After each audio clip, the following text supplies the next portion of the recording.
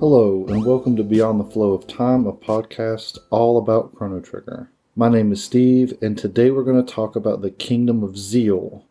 This episode is the first of, I'm probably going to do a 4-part series, maybe more, but probably just 4 parts. I would like to apologize for it being so long between episodes. I've had some health issues I had to address. I've had some doctor's appointments and some tests, and I think I can safely and happily say everything's okay or going to be okay, and I'm actually doing well.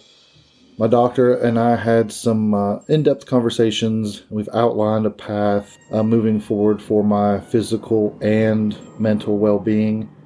And I will say this, without going into much detail, your mental health matters, and there is no shame in talking to someone or being on medication. But you can expect the episodes to resume on a bi-weekly basis as they have been. I'll probably take a short break right before Christmas, and then when I come back in 2024, I will start Season 2. Now, we'll move through this kind of quickly here. This episode's What the Heckran pertains to what was going to be the 8th character in our time traveling group. I found this excerpt online. Gaspar was at one time intended to be the 8th playable character of Chrono Trigger.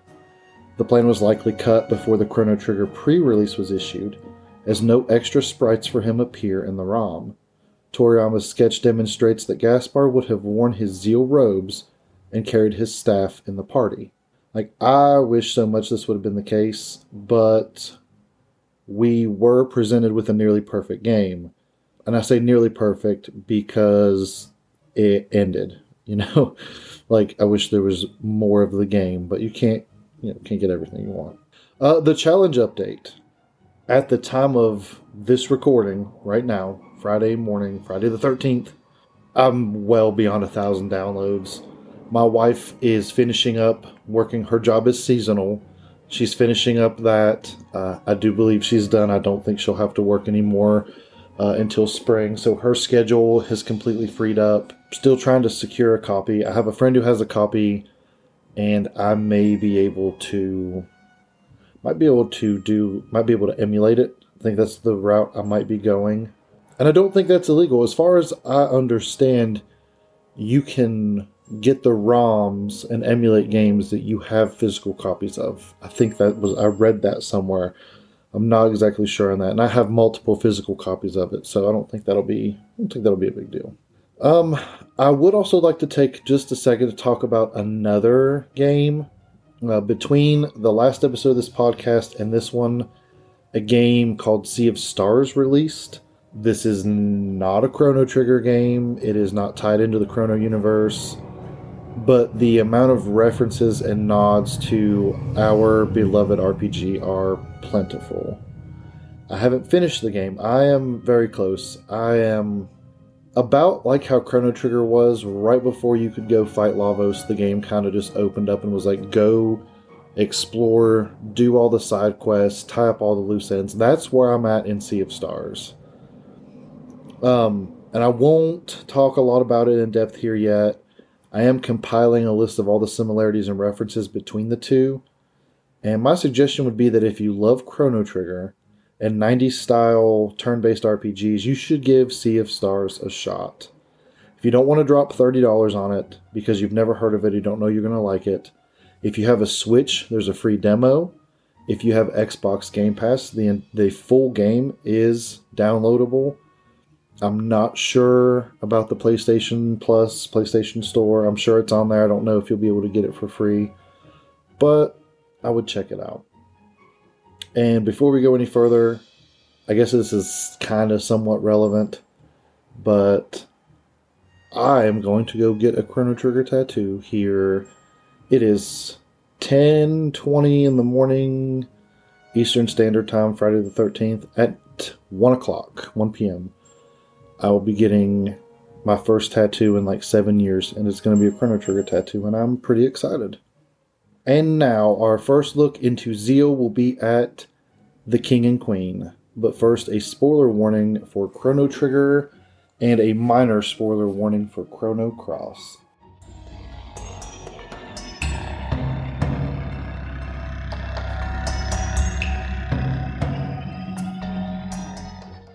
Behold, my pretties, destiny in its most brutal form. All the dreams that might have been, all the happiness and sorrow you might have experienced, gone forever. For you, there will be no tomorrow.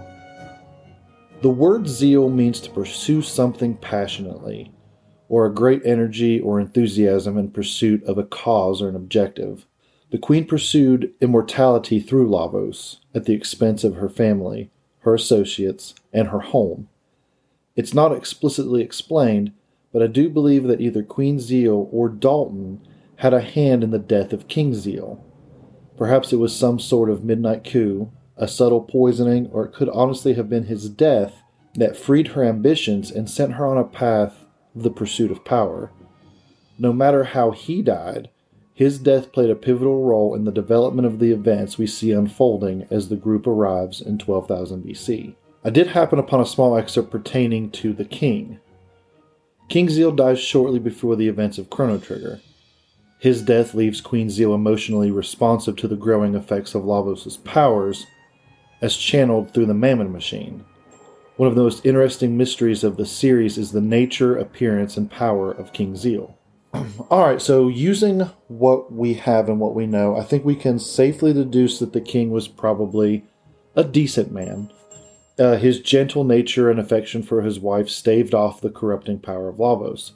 His death most likely did not come at the hands of the queen, but that doesn't rule out Dalton. Now, as far as his appearance, he would have been an enlightened one, possessing blue hair and possibly like elvish ears, which I'm not sure how that character trait fits into the world of Chrono Trigger. The blue hair is synonymous with magic, but not everyone has the elvish ears, and maybe that's a trait that is passed down but only appears in, certain... It's like, I have red hair.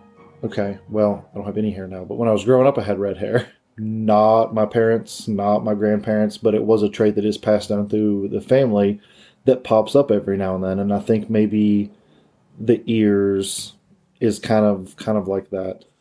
His magic power would have been substantial, and I don't recall any of the NPCs in 12,000 BC speaking ill of him, so I think it would be safe to say that he was not hated, probably not even disliked by any large sect of his kingdom.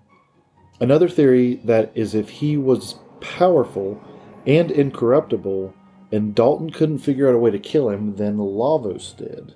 I know it's a long stretch here, but just follow me. He was the balance in a power struggle, and knowing the queen would never do it, Lavos played for Queen Zeal the same as the entity does for Luca. Or, and this is interesting I think, is that the entity allowed his death for the greater good. So it kind of plays out like Star Wars. Anakin was prophesied to bring balance to the Force. And, we hear that, and most would think, he was going to be raised to be a very powerful Jedi. But instead, he succumbed to the dark side to become Darth Vader, purging Jedi Temple of younglings and Padawans, and thus balanced the Force between darkness and light.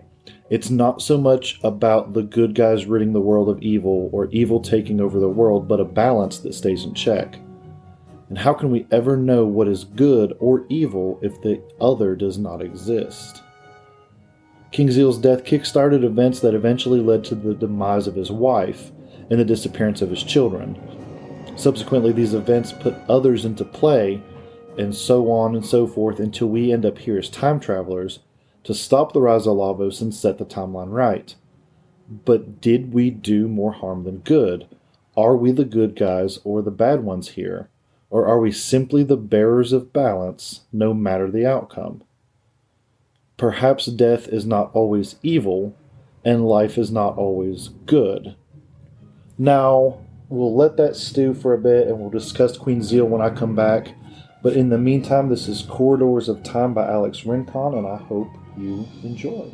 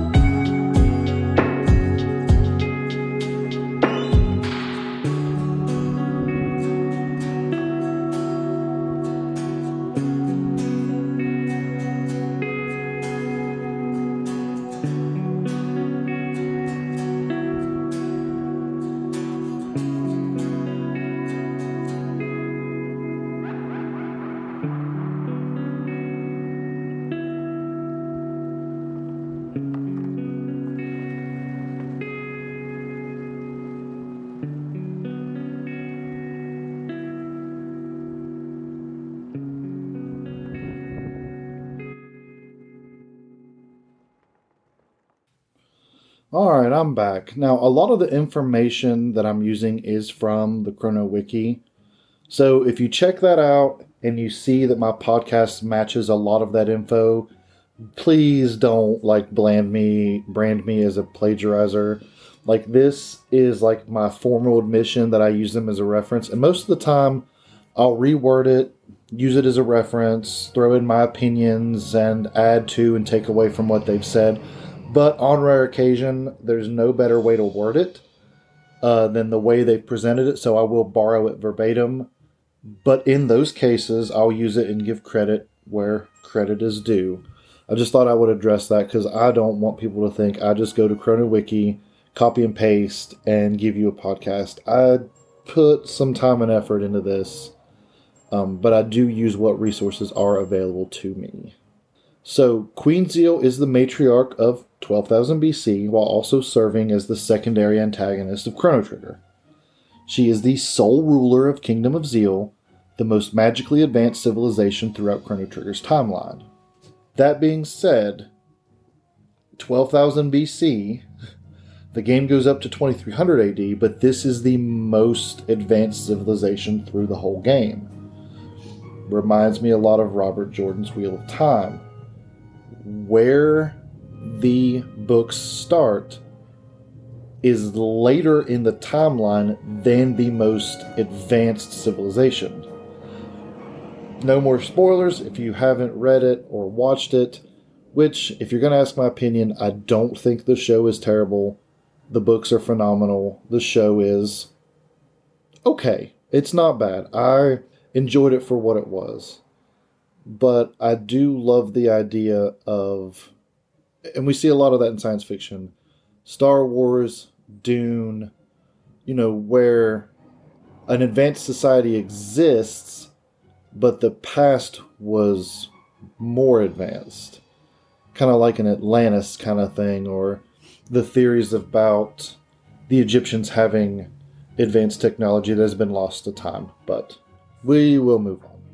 The ChronoWiki states that it is unknown how the Queen came to obsess over the power of Lavos. I disagree over this. I think the death of her husband pushed her over the edge.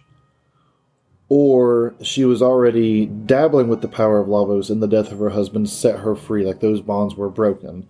So either way, his death was the catalyst.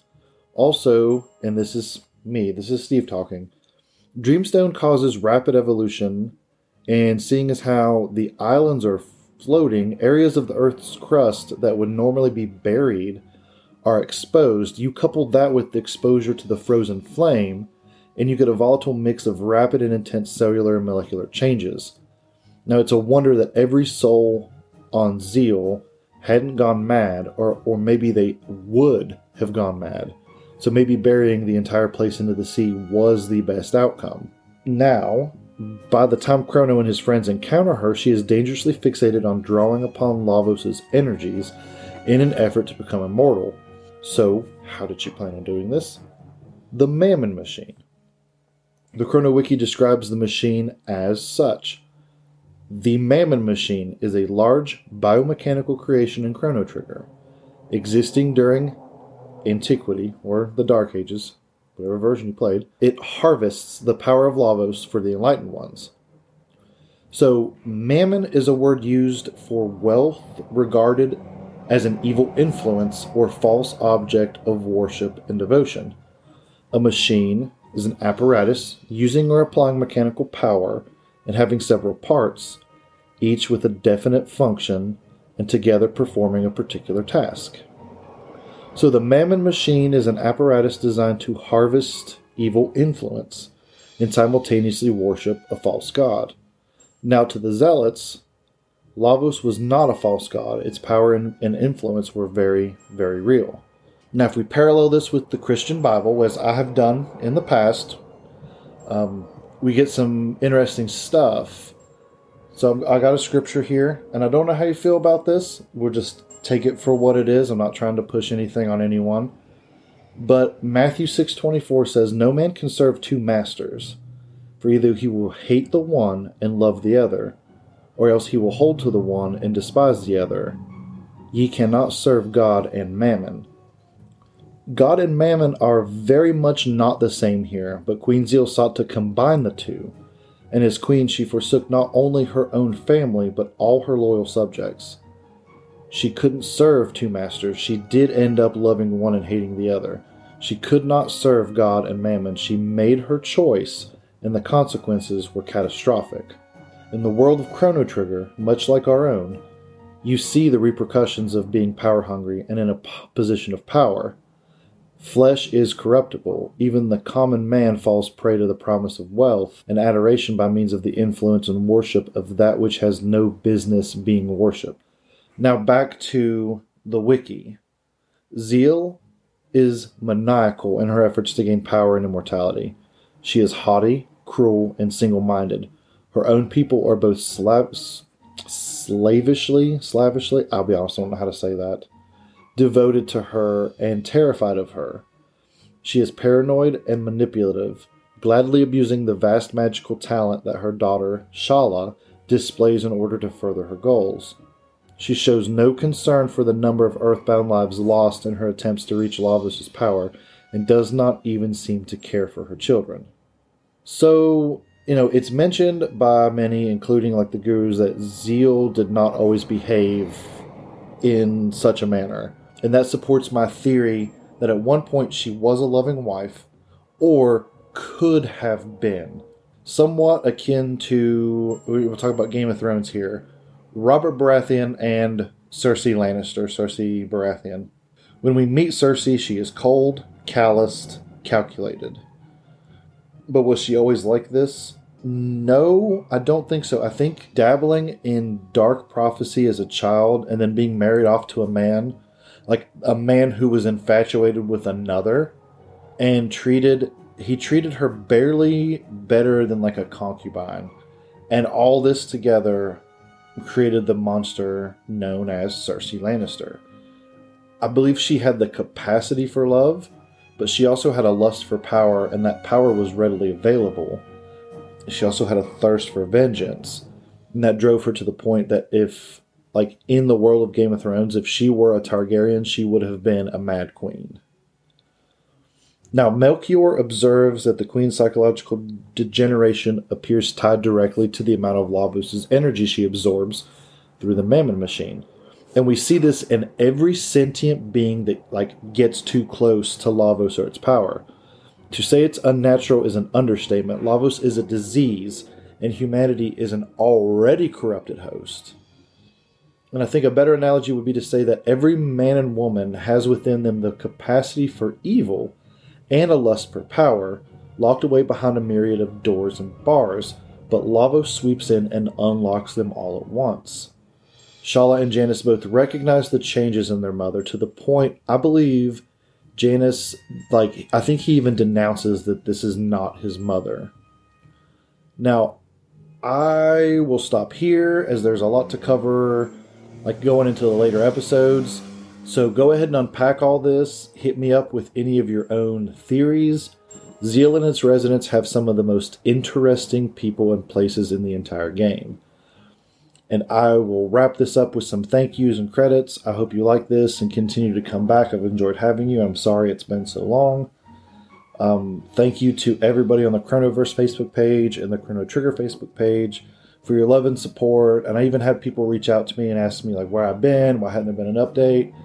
And that really means a lot. That really reignited the fire that I had when I first started this podcast. And things have been rough, but I'm back better than ever. We'll keep this thing going. And of course, the thumbnail is by Ricardo Borquez. You can find him on Behance or DeviantArt, or by the handle Cool Borquez. Also, the artwork I used to promote my podcast on Facebook isn't mine. I never intended for anybody to think it was me. These are pieces I have borrowed and just put filters and text over. I guess I'll start crediting the artists somewhere on the description or somewhere on here. But DeviantArt.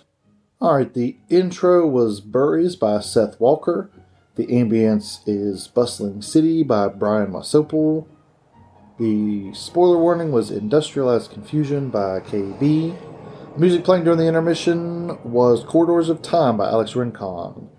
Check him out on Spotify, Apple Music, SoundCloud, Facebook, and YouTube. Also like to mention, again, that Alex has a full-length Chrono Trigger album titled Time's Eclipse, and it is available on all major platforms.